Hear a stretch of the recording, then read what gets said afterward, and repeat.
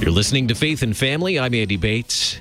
It is Tuesday, June 20th. June is a special day when it comes to our nutrition segment here on Faith and Family. That means, well, one thing. Our friends from the Dairy Council, our friend Camille Smith, she's a registered dietitian and nutrition educator with the St. Louis District Dairy Council, back in studio today to celebrate June Dairy Month.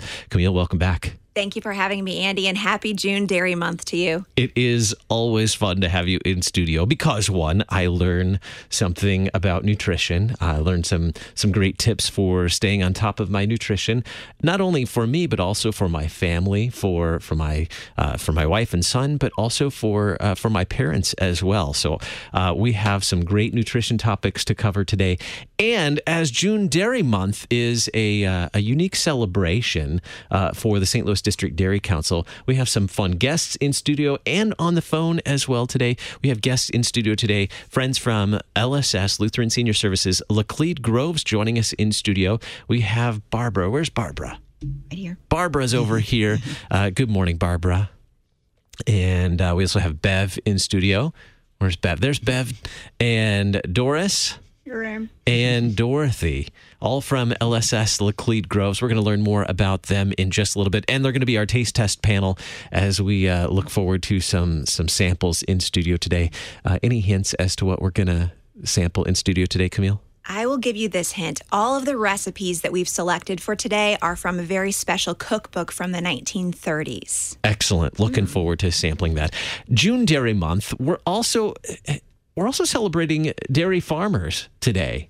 And we have a very special guest with us on phone today, Frank Dahl. He's president of the St. Louis District Dairy Council Board and an Illinois dairy farmer. Frank, welcome to Faith and Family. Yes, good morning, Andy. Thanks for having me. Oh, such a joy to have you with us and learn about your work as a dairy farmer. When did you first start your career as a dairy farmer? Well, I was born in 1969, so about 1970, probably is about when I started. I was walked outside and have been part of the dairy farm ever since. And what would you say is the most challenging about your life and work as a dairy farmer? The most challenging is I would say just I would say the weather. And most times, the summertime is probably the most challenging part of being a dairy farmer. The heat, to manage our cows, they can't sweat. So just keeping them cool and comfortable in the summer months is a 24/7 job. They like the shade. We put fans, we put sprinklers, and fresh feed in front of them all the time. They lay on sand-bedded stalls. So it's just a lot of work because they weigh 1,800 pounds, and like I said, they're covered in hair, and the heat is just not good for them. And it's just makes probably the most challenging part of my job is summer months. You know, since you mentioned cows, a pretty significant part of dairy farming, being a dairy farmer. Describe that relationship between the dairy farmer and the cow. May I give a little background, too? I'm the third generation on our farm. My grandfather started in the 1930s, and my dad took over, then I've taken over him. And then I have two boys that are 17 and 15, and hopefully one of them maybe shows a little interest in the farm.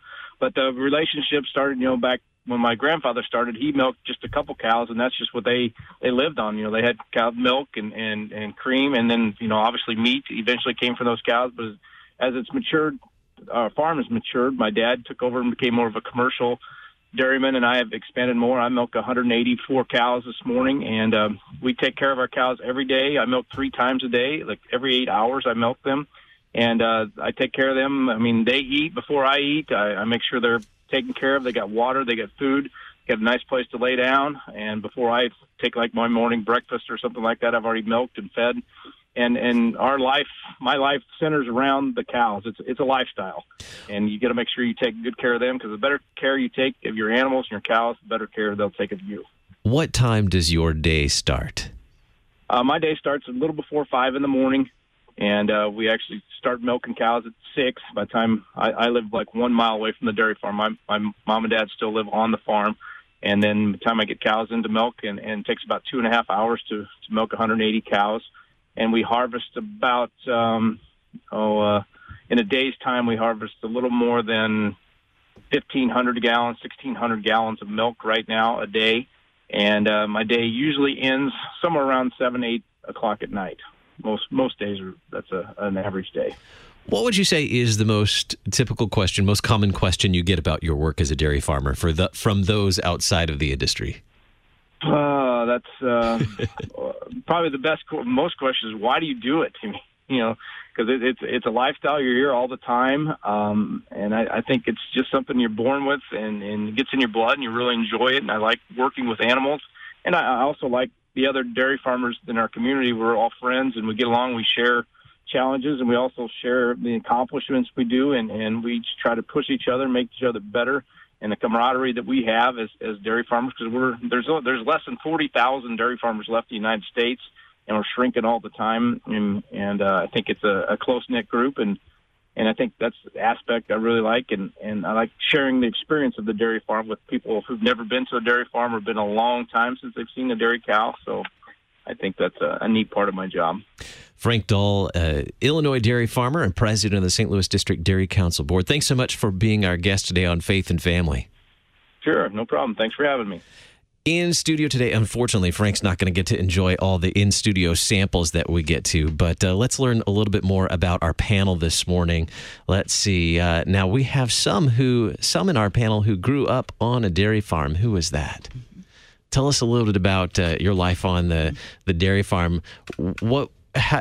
Frank mentioned that they milk about 180 cows a day. How many cows a day was your family milking on the farm? Well, I'm Doris, and we had this was the era before milking machines. So my father and my sister and I regularly milked 12 cows, morning and evening. Mm-hmm. Unfortunately, animals do not realize there's holidays or Sundays. They're never off. There's never a day off. We produced quite a lot of milk, which went to a creamery. We delivered it to a creamery. We did not make our own butter, but we did make our own cottage cheese and many other things with the milk. And I often have individuals, or especially the younger generation, ask me, "You mean you drank that raw milk?" And yes, we did. It was pure. It was very pure, right from the animal. And it tastes a little bit different, I'm sure. Quite different. Quite different. It was fresh and warm. And we have some other guests who grew up on a farm as well. Now, Doris shared with us. Barbara, tell us a little bit about your life on the farm. Well, our farm was mostly a family farm. Mm-hmm. We lived there to have our own food.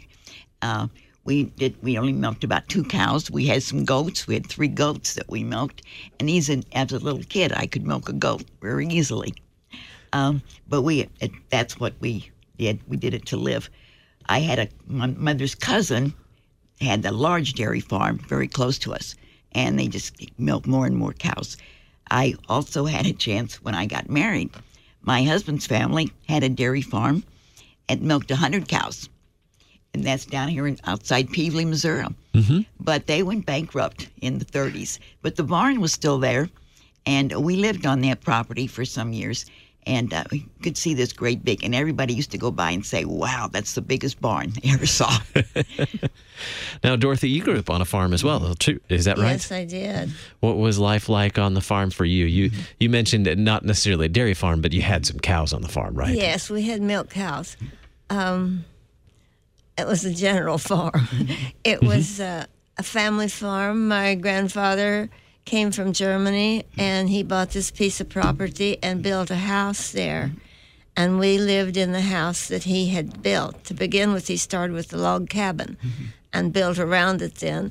And I remember us having 5 rooms, and because there were that much upstairs and downstairs. And a cellar. We had a cellar also. Everybody's got to have a cellar. That's where you store everything to keep it cool. Mm-hmm. Now, Bev, had you any experience on a farm before? No. I was not born on a farm. I was born in St. Louis, and soon after we moved to Boston, where my father worked in the shipyards during the war. but I do like milk. Me too. Me too. Well, you're in the right place. We have some food to sample today, some recipes that Camille has brought along. What are we gonna start off with today, Camille? Well, the first recipe that I'd like to introduce to you, it might be familiar to you actually, is called spoon bread.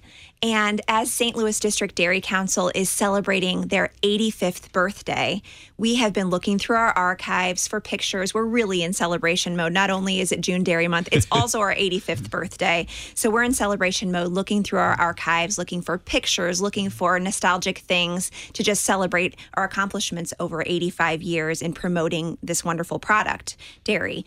And we came across a cookbook, which is called The Magic of Milk: 150 Dairy Dishes and Milk Drink Recipes, as well as another recipe book called The Dairy Cookbook. That one was from 1941. The prior book was from the 1930s. And came across this recipe called spoon bread. Have any of you eaten spoon bread? Yes. Can you tell me a little bit about your experience with spoon bread? I can't remember, but I mean, I do remember having tasted it and talked. Some people had, given it to us for some reason or not. So I remember the name, but I can't remember the texture or anything like that. Was that more from your childhood? Yes. Spoon bread. Okay, so give us some hints about spoon bread. So when I've talked to some of my colleagues about spoon bread, they gave me a little bit of history, and it seems more familiar to people who maybe grew up in the South. I'm going to call it a stick to the ribs kind of food product. It does contain cornmeal and not a whole lot of ingredients. I'm going to go ahead and spoon some of it up for you. One of my colleagues who did make it ahead of me said that it might be a little bit bland, so she recommended serving it with butter and also with honey. So I brought both of those in case you're interested. I'll go ahead and put some butter on each of these plates, because everything does taste a little bit better with a little bit of butter, in my opinion. And honey. Again, some of the foods that we're going to be serving today are definitely things that you might eat in moderation. So moderation to me means not too much, not too little, and when we're having celebration foods, moderation definitely comes into play. Now, as you're serving this up, the smell is, to me, reminiscent of a cake. My mom used to bake cakes a lot when I was a kid for special occasions, and so it kind of reminds me of that, like a birthday cake sort of smell before it's frosted. I kind of get that sense. It is, and there's also butter that's in the recipe, so I'm smelling a delicious aroma of butter in this room. And there's something interesting about recipes that you find in a book that's from the 1930s. The difference that I found is that some of the specifics that I typically look for in a recipe were not there. Have you ever looked at a recipe that was written down by maybe your mother or your grandmother or somebody from generations before you?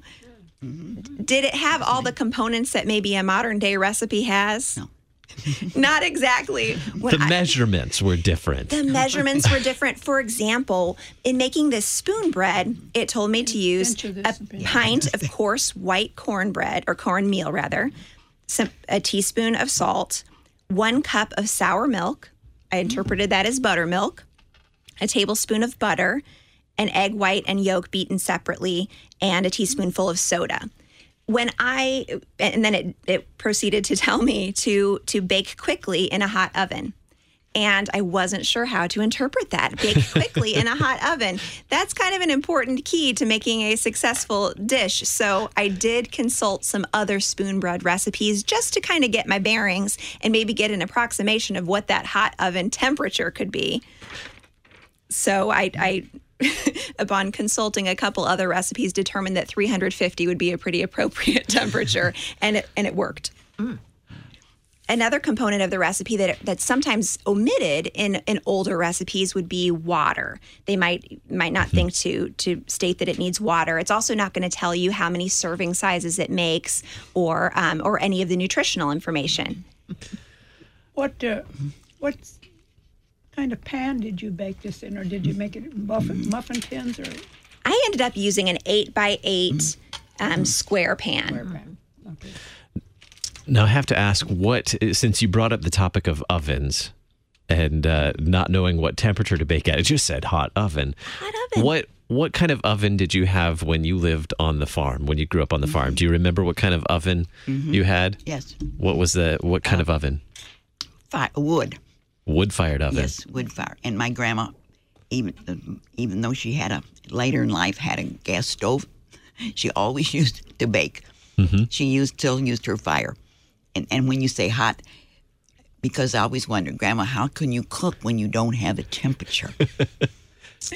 And I'm sure that some of the foods that your grandma prepared were the tastiest, and maybe nobody could make them quite like her.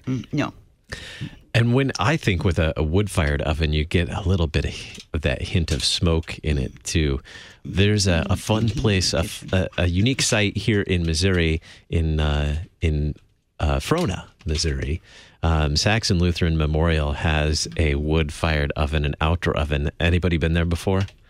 I'm not sure if they still do this. They used to have a community baking day once a month where you could prepare your recipe, your dough, whatever, and bring it in for community baking day. Now, I'm guessing they have a thermometer on there, but can you imagine the days of baking in a wood-fired oven? You go for a hot oven, bake quickly in a hot oven. I guess if that's how you learn how to bake, then you make do with the resources that you have. I must say, I must be very spoiled. She made angel food cakes. I mean, you can't believe. And that's the way it was. My mother made wonderful. Saturday was baking day on the farm. My mother made wonderful coffee cakes and donuts on Saturday. We couldn't wait until Saturday but I always marveled at her baking these things in a cook stove with an oven. It had a small dial on the front that indicated maybe perhaps what the temperature was, but you had no way of controlling that whatsoever, except more wood, like less wood. In our household, we do set a timer most of the time, but our general rule of thumb is when you can smell it, then it's close to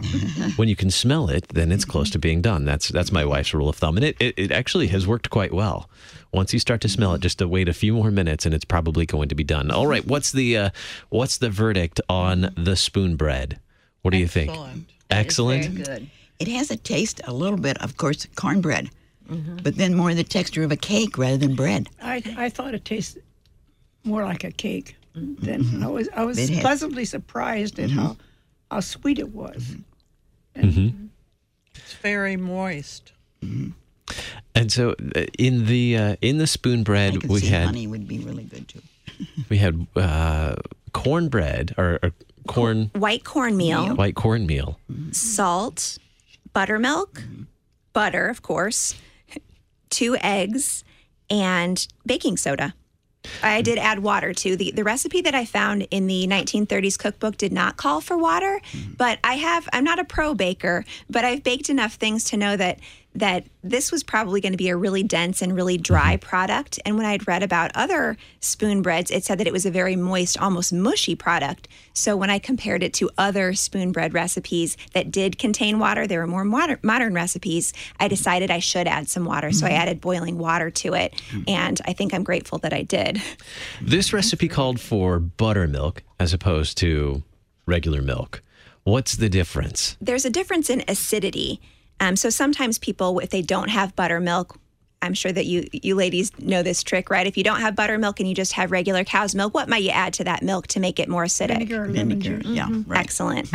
We've got so many kitchen hacks that we can use at home. Fortunately, I did have some buttermilk, but it adds some acidity, and then you balance that with some baking soda, and you get some lift. I remember as a child, my grandfather had buttermilk probably every meal instead of milk. A lot of the kids and everybody else was having a glass of milk. My grandfather always insisted on having a glass of buttermilk at every meal. And I remember tasting it as a child and thinking that was just atrocious. It was so sour. Now it's a totally different palate, but someone said they like it. I do. Barbara likes a little bit of buttermilk. That would probably pair nicely with this cake. I bet it would. I wish I had brought some extra buttermilk. It makes me think of just the changes in dairy products over the years, because it used to be very commonplace for someone to have a glass of buttermilk, or for people to really have a taste for that buttermilk, and not as many people do it anymore. And likewise with yogurt, that's something that's very popular now, but really didn't increase in popularity until about the 1950s. juice. So it's so normal for us. And I know my children love yogurt and eat yogurt all the time. That's their go-to snack. and even as a child, it wasn't as normal for me to have yogurt around. It was a special treat that came around as I got a little bit older. What is anything else about the spoon bread? About the spoon bread, well, I'm wondering, do you give it a thumbs up or a thumbs down? I get a thumbs up. That's good. Fantastic. Thumbs up. Is there anything that you would add to it to make it more delicious? A little honey. Honey. A little honey, and I did bring a little bit of honey. If you've got any left, or if you want a second helping, maybe later on, I do have some honey. But it doesn't have a whole lot of sweet in it. Okay, so spoon bread might be something that I add on to my family meals. And if you pair that with a nice tall glass of milk or maybe even buttermilk, then that's really going to keep your battery charged for a while and keep you feeling pretty satisfied.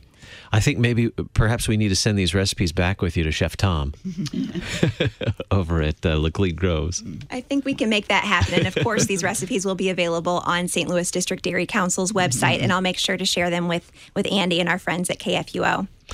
All right, so spoon bread was a success. See, I told you before we came on the air that I've never been disappointed with anything that Camille's brought us to sample. Thank you. That's high pressure. All right, so we've sampled the spoon bread. It looks like we're moving on to a beverage next. Is that right? Indeed, yes. So the next two recipes that I brought along are both beverages, and I'm going to call them celebration beverages. These might not be something that you would drink every single day unless maybe you have quite the sweet tooth. But as a registered dietitian, I don't always endorse the sweets all the time. They can fit in moderation, but milk can definitely fit in very regularly. In fact, 3 times a day to make sure we're getting the calcium we need. This next recipe is called Strawberry Milk Blossom. And was this one in the cookbook as well? This was in the 1930s Magic of Milk cookbook. And we were intrigued by it because one of the ingredients is charged water. What do you think that charged water means? Seltzer. A seltzer? I hope we got it right. That's how we interpreted it too. So we purchased some carbonated water. This recipe has in it milk. I used 2% milk and strawberry syrup. And then you add charged water to it, or in this case, it's going to be club soda, some carbonated water to add some bubble. Ooh. And you heard that right. It got a little bit. We got bubbles. Now it's a party. It's a party. The bubbly has been opened, and by bubbly I mean seltzer water. And it made a little bit of a spritz explosion. No party is a party without a little bit of seltzer water. Now, something that makes this fun too is the bright pink color as well. I know that color is a part of the appeal when we're talking about nutrition and food. Color is part of the appeal. Indeed. So the strawberry syrup that was added to this milk gives it a really beautiful pink color.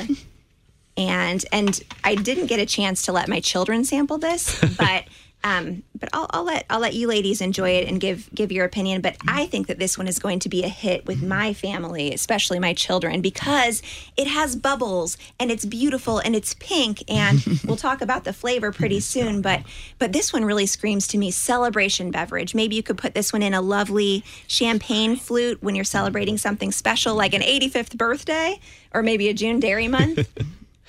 Has anyone had a beverage like this before? Anything that resembles this? I have not. This is. I don't think I have. I feel like I've had a fizzy dairy beverage before, but I'm trying to think of what it would have been. Maybe it might have been here. It may have been. The only fizzy dairy product that I've ever tried is kefir, or kefir, however you say it, which is a fermented dairy beverage. It almost tastes like a yogurt milk, and that naturally has a little bit of effervescence, has some bubbles in it, but that's a naturally occurring kind of bubble. But nor have I ever had a fizzy milk drink. I'm seeing some eyes getting a little bit bigger, maybe reacting to this drink. I thought it was going to be, when it moved it over, it looked thicker, and I thought it was going to have the texture maybe of a looser milkshake. And then when you put it in your mouth, it's thin. It's thinner. And there was a surprise. More like a yoo-hoo. More like a yoo-hoo. We need to take a quick break. When we come back from that, we'll get more of a response on the strawberry milk blossom. You're listening to Faith and Family on Worldwide KFUO.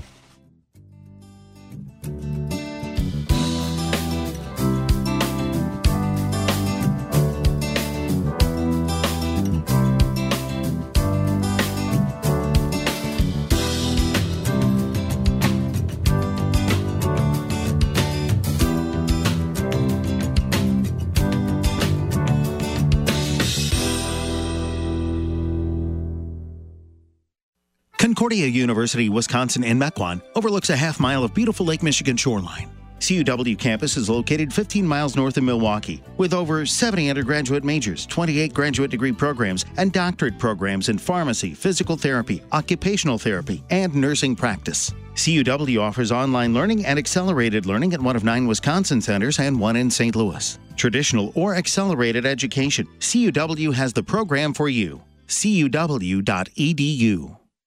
This is Life Issues with Brad Mattis, president of Life Issues Institute. You're probably familiar with the TV show America's Got Talent. Other countries have their own adapted versions. The person who won the grand prize in Romania's Got Talent was Alberta, a very special 14-year-old girl.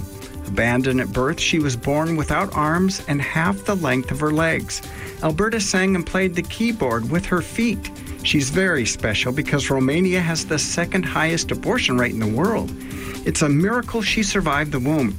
Her foster mom has encouraged Alberta all her young life. The prize happened to be awarded on National Adoption Day, and the cash winnings will be used to promote her singing career and get a ground-level apartment and customized furniture. The rest, she said, will be given to charity. For more information, visit our website at lifeissues.org and stay informed. More informed than you've ever been. Hi, I'm Mark Hawkinson with an invitation for you to join me over the weekday noon hour for Moments of Assurance, your lunchtime spiritual recipe. You'll enjoy encouraging scriptures, a bit of Bible history and trivia, news items, humor, the kids' corner, and more, all mixed in with faith-strengthening sacred music. A blend just right for your midday hour. So join me, won't you? That's Moments of Assurance over the weekday noontime hour here on Worldwide KFUO, the messenger of good news. Are you among the millions of Americans living with chronic pain? If so, you may think prescription opioids are the solution. Truth is, opioids only mask the pain, and they come with serious side effects, from nausea to withdrawal symptoms to overdose. There is another choice: physical therapy. Physical therapists treat pain through movement and exercise. Choose physical therapy. Visit moveforwardpt.com. This public service announcement is brought to you by the American Physical Therapy Association. Hi, I'm Jay Ashcroft. Here at the Secretary of State's office, we take the integrity of our elections seriously. Last November, Missourians agreed and passed Constitutional Amendment 6. Missouri's new photo ID law is now in effect. Have questions about the new voter ID law or need to register to vote? We're here to help. Visit showittovote.com or call 866-868-3245. Remember, if you're registered to vote, you can vote. Sponsored by the Missouri Secretary of State's office. Want to be actively engaged in meaningful service and put your time and talents into action? Volunteer Connection engages, equips, and empowers individuals to serve the Lutheran Church Missouri Synod and its national and international ministries at the International Center. Come join us as together we make known the love of Christ. To learn more about Volunteer Connection, please call 314-996-1629. Listening to Worldwide KFUO on the go with your smartphone doesn't mean you have to walk around with earbuds all day. You can Bluetooth across the room to a speaker system in your home, or listen on radios that have built-in smartphone cradles. There are many easy ways to listen to worldwidekfuo.org, on the air, online, and on demand. We proclaim the clear gospel message of Christ crucified for our sins. The messenger of good news, Worldwide KFUO.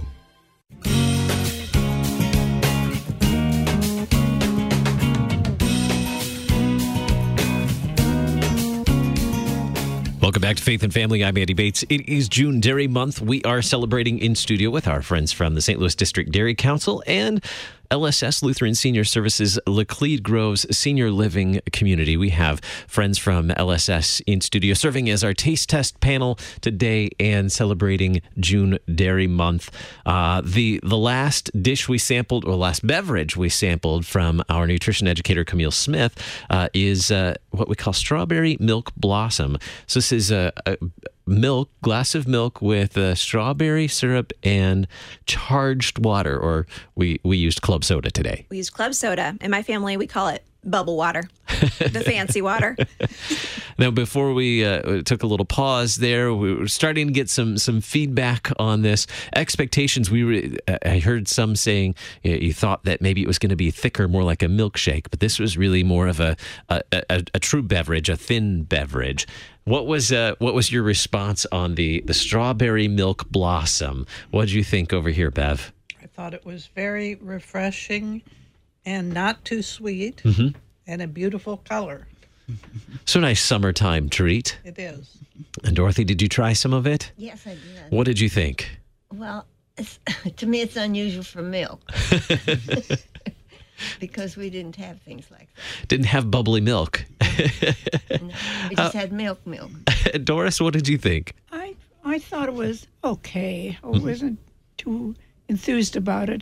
The color was lovely. It was bright, cheery. Nutritionally, I'll let Camille answer. Barbara, how about you?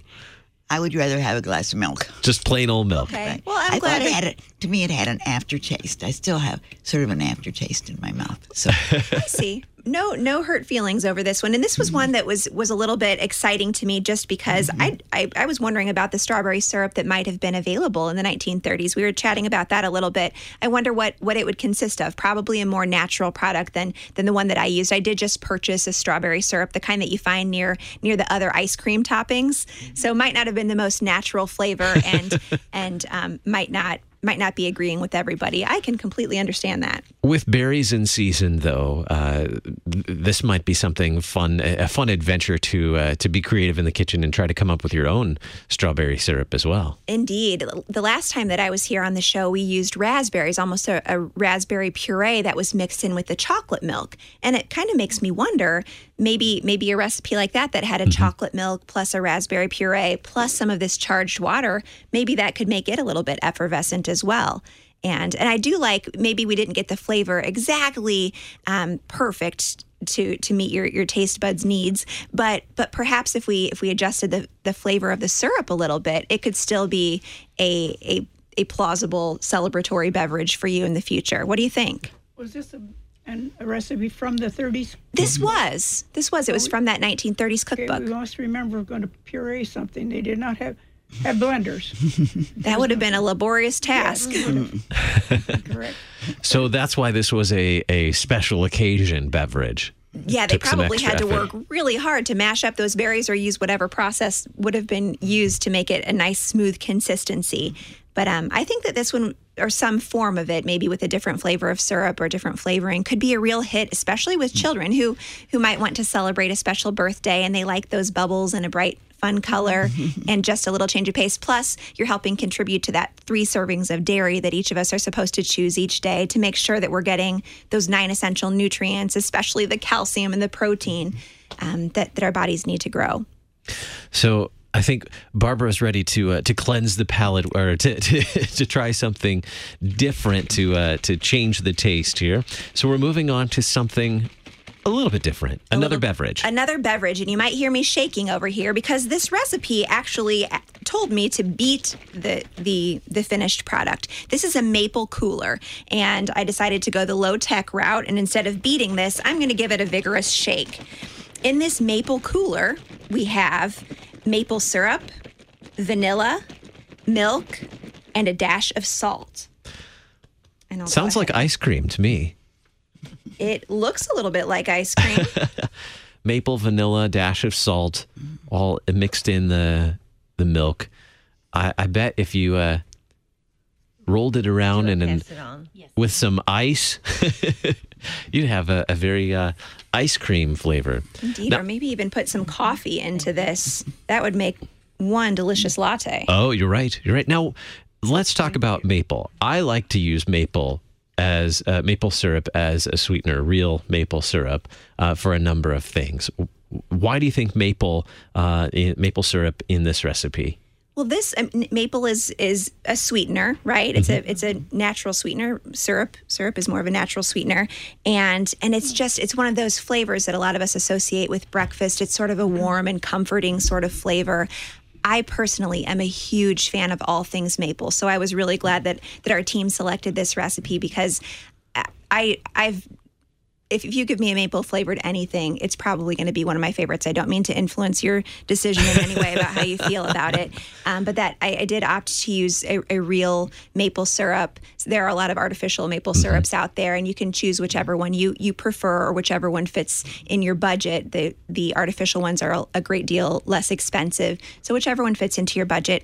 I went with the real maple syrup because I love that flavor. It's a little bit different consistency than the artificial one, but something about that real maple flavor is so delicious. Now, I have a question for our panel today. Maple syrup. How frequently did you have maple syrup as a child?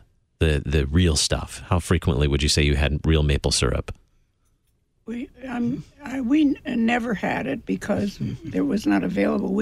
For our flavoring, for our pancakes, and we had molasses. Molasses, sorghum? Yes, which served the same purpose. Sure. I agree with that. Yeah.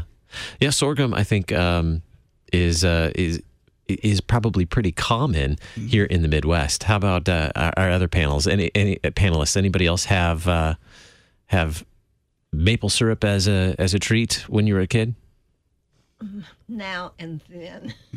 Not very often. Not very frequently? I doubt it. We were poor. Let's get did everybody have a chance to sample this yet? Sample the maple cooler? Wonderful. Very good. Yeah? What's your response? I liked it. Yeah? It was very refreshing. I thought so too. It was light and Just very... right. Was I right? Was it reminiscent of ice cream? Somewhat. Yeah, somewhat. It's very mild. It's not a strong maple taste. Just right. When I sampled this one, I thought that it would make a really nice mid-morning snack, because sometimes I am craving a little bit of a sweet something, but like you said, it's not overwhelmingly sweet. It's kind of a mild sweet. And also when I'm aiming for a mid-morning snack, I want to make sure I'm getting some protein, and milk has 8 grams of protein per serving. So it might be just the right snack to sort of satisfy that sweet tooth, but also give me a boost of nutrition that I'm needing mid-morning. I had a friend from Vermont, and she would go back every year and bring the fresh maple. And it's such a lighter flavor than what we get commercially. And she would make, once a year, she would make it on ice. She'd go out and get, when we had snow, she would collect this fresh as soon as it came down, keep it in her freezer, and invite a bunch of ladies over and put the maple syrup on the snow. And that reminded me of this drink. That sounds delicious. I love using maple syrup as a sweetener, and I actually use it to make my own whipped cream. Rather than using the store-bought stuff, I'll just buy whipping cream and put that in one of those dessert makers, like the whipped cream makers, and add probably about a tablespoon of maple syrup to real whipping cream and charge it. And it makes tremendous whipped cream for breakfast or for dessert. Makes great whipped cream for pancakes. Delicious. One of the recommendations that came with this recipe was to consider serving it with whipped cream and chopped pecans. So if you really wanted to bump up the fancy factor and the refreshing factor, that would be a way to plus it up. Absolutely. A lot of fun ideas in here. Any other ideas that this has spurred for you as you tasted this? Did it make you think of something else you'd like to pair with it? I'm a dunker. I could think of a great number of things that I would like to dunk in this maple cooler. I don't know if anybody else has that obsession, but I love to dunk. French toast. I was thinking maybe a peanut butter sandwich or something like that too. Yeah, that'd be great fun ideas. To dunk. Well, this is, we've covered all our recipes today, correct? Indeed. And we're going to share those with our listeners. Those will be available on the St. Louis District Dairy Council website, so we can provide a link to that. And I'd like to talk more about June Dairy Month. June Dairy Month. Well, June Dairy Month has been celebrated for 80 years. Originally, it was celebrated in 1937 when they called it National Milk Month. And the aim of that was to help distribute the extra milk that the cows were producing during the summer months. They ended up changing the name to June Dairy Month instead of National Milk Month. And now we really take that time to highlight the health benefits that milk and cheese and yogurt deliver. But we also take this time to show our appreciation for the dairy farmers who make this product available to us and accessible to us and safe for us. There have been a lot of changes in the dairy industry over the years, and definitely to our benefit.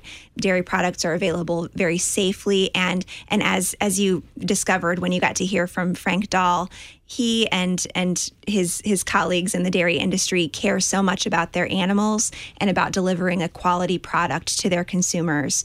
And so this is a time that we kind of give a nod to them and let them know that we really appreciate the hard work that they do and the contributions they make to our nutrition, but also to our economy. Where milk goes, jobs go. Sure. Just, I think it was Barbara that mentioned earlier that, they had a few cows on their farm, but also other family members that had a dairy farm, and they milked, I think you said about 100 cows. Is that right? Right.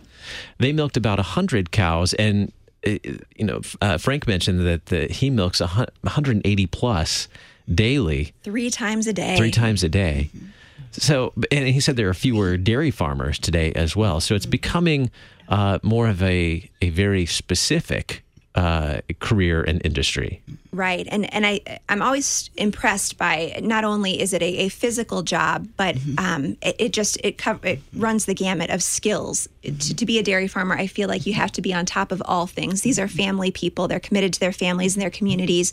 They're also successful business people, and they care about animal welfare. They just have to have their finger on the pulse of everything to be successful at what they're doing. So I'm always struck by just how varied their skills need to be in order to do that job successfully. It takes so much dedication and devotion to that quality product. So I have all the respect for our dairy farmer friends. When the dairyman said that 7 days a week, you don't think about holidays. I used to host Thanksgiving, and the family members that were dairy farmers, we'd have to have dinner right at 12 o'clock because they milked, they drove to your house, they ate, they rested a while, and they had to go back to do it again. So they don't even have a free holiday. That's even Christmas, whatever day. Yeah, the cows don't seem to recognize holidays. Yeah. They don't. They just know that they need to be milked or they're going to get rather uncomfortable. So quite a bit has changed since the 30s when it comes to the dairy industry. Now, I think both what Barbara and Doris mentioned that you had cows. What was the milking process like then? Were you milking by hand at that time? Yes, we were milking by hand twice a day. We did have inspections by a milk inspector to make sure we did it as used cleanliness and milk.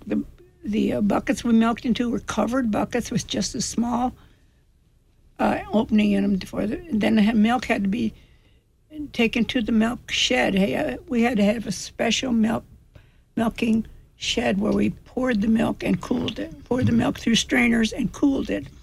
It had to be cooled, and our major source of cooling was our well water in a huge tank. And that's how we cooled the milk before we took it to the creamery. So just as health and food safety was important then, there are many standards that are set today for the dairy industry as well to ensure that milk and dairy products are safe for those who are consuming them. Absolutely. There are safeguards in place that we do not even know are happening. So I'm grateful for those advances in technology that help keep consumers safe. We can rest assured that there will not be any antibiotics in the milk that we're buying from the grocery store. We know that all the milk has been tested, that the cows are healthy, and that the farmers and their team, they have veterinarians on their teams, they have nutritionists on their teams to ensure that the cows are healthy and that they're producing a milk that is healthy for consumers. I didn't realize until just a few years ago, as I learned from the Dairy Council, regarding antibiotics, that the milk is tested for that. And if it is, even if a whole tanker tests positive for antibiotics, then it's void. I mean, it that is void. It milk will never is useless. get to consumers. That's amazing. It may be interesting to talk about breeds of cattle and milk cows also that we had. We only had the white and black ones, the Holsteins, but there were other which produced a lot of milk, but for richer milk, for a higher standard of butterfat, the Guernseys or the brown Swiss didn't give as much milk in volume as in quality.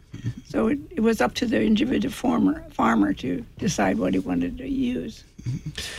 And I think, Doris, you quoted, you had I think it was during the break, we talked about a misconception among children when it comes to chocolate milk. Yes. What was that statistic? I don't remember the specific statistic. Do you, Christine? I don't. But it was amazing. Perhaps it was like something like 8% of the children believe that chocolate milk came from brown cows. Yes. And I wonder what that statistic is among adults. I hope that it's lower, but can't confirm this. We had an uncle that told us that, we knew better. He was on a different farm than us, and he always said, well, that's the way it is at my house. I've met a couple brown cows. They were lovely cows, and I'm under the impression that they did produce a whitish color of milk as well. It was not, in fact, chocolate. 7%? See, there's our fact checker, Christina from LSS Laclede Groves, Christina Willie. 7%. That's quite an interesting statistic, and you are here to dispel that myth today for us, Camille. Let's set the record straight. Brown cows do not produce chocolate milk. I'm sorry to disappoint. They produce a delicious and nutritious white milk. They produce a richer milk. More butterfat in the milk. And that's an interesting point, butterfat, when it comes to milk, the fat content in milk.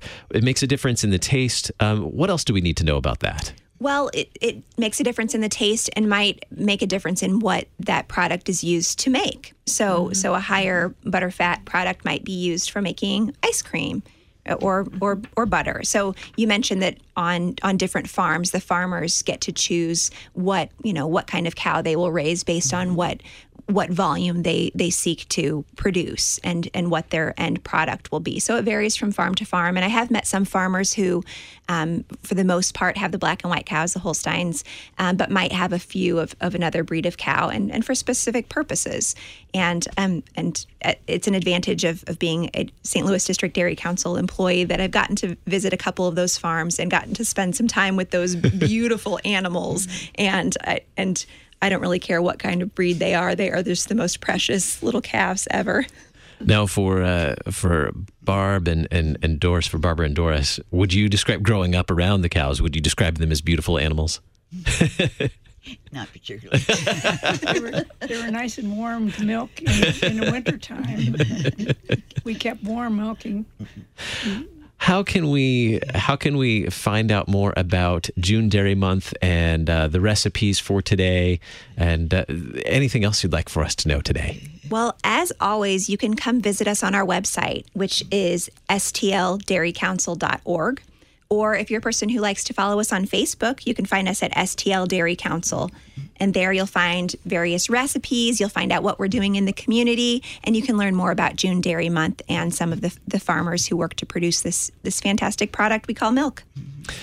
To our panel today, thank you so much for providing your feedback for us. Did you find perhaps something new that you hadn't experienced before? It sounded like no one had spoon bread before. Find something new that you haven't had before?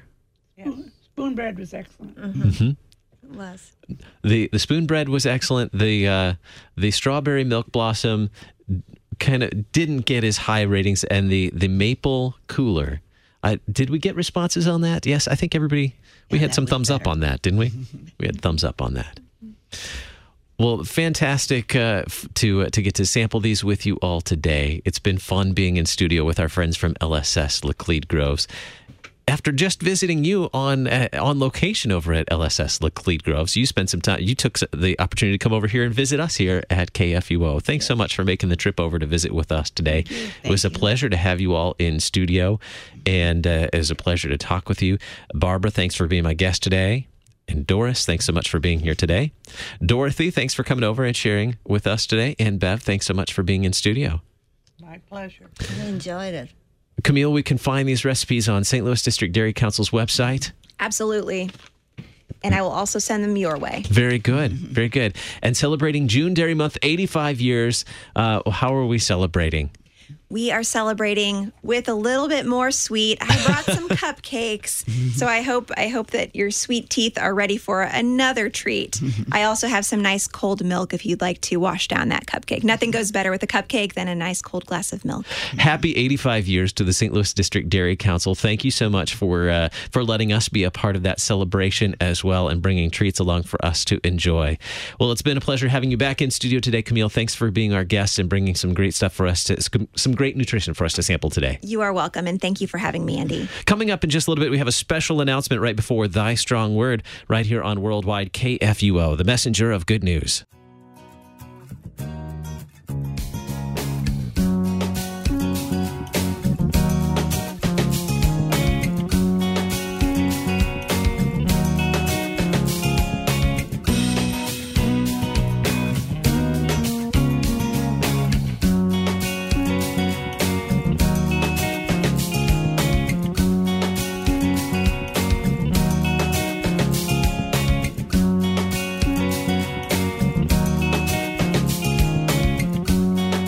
Listen to Faith and Family Monday through Friday at this time. Faith and Family is a listener-supported program. Your financial support is needed for Faith and Family to continue. Our address is 1333 South Kirkwood Road, St. Louis, Missouri 63122. You can contact us on the web and download Faith and Family at kfuo.org. Worldwide KFUO, on the air, online, and on demand.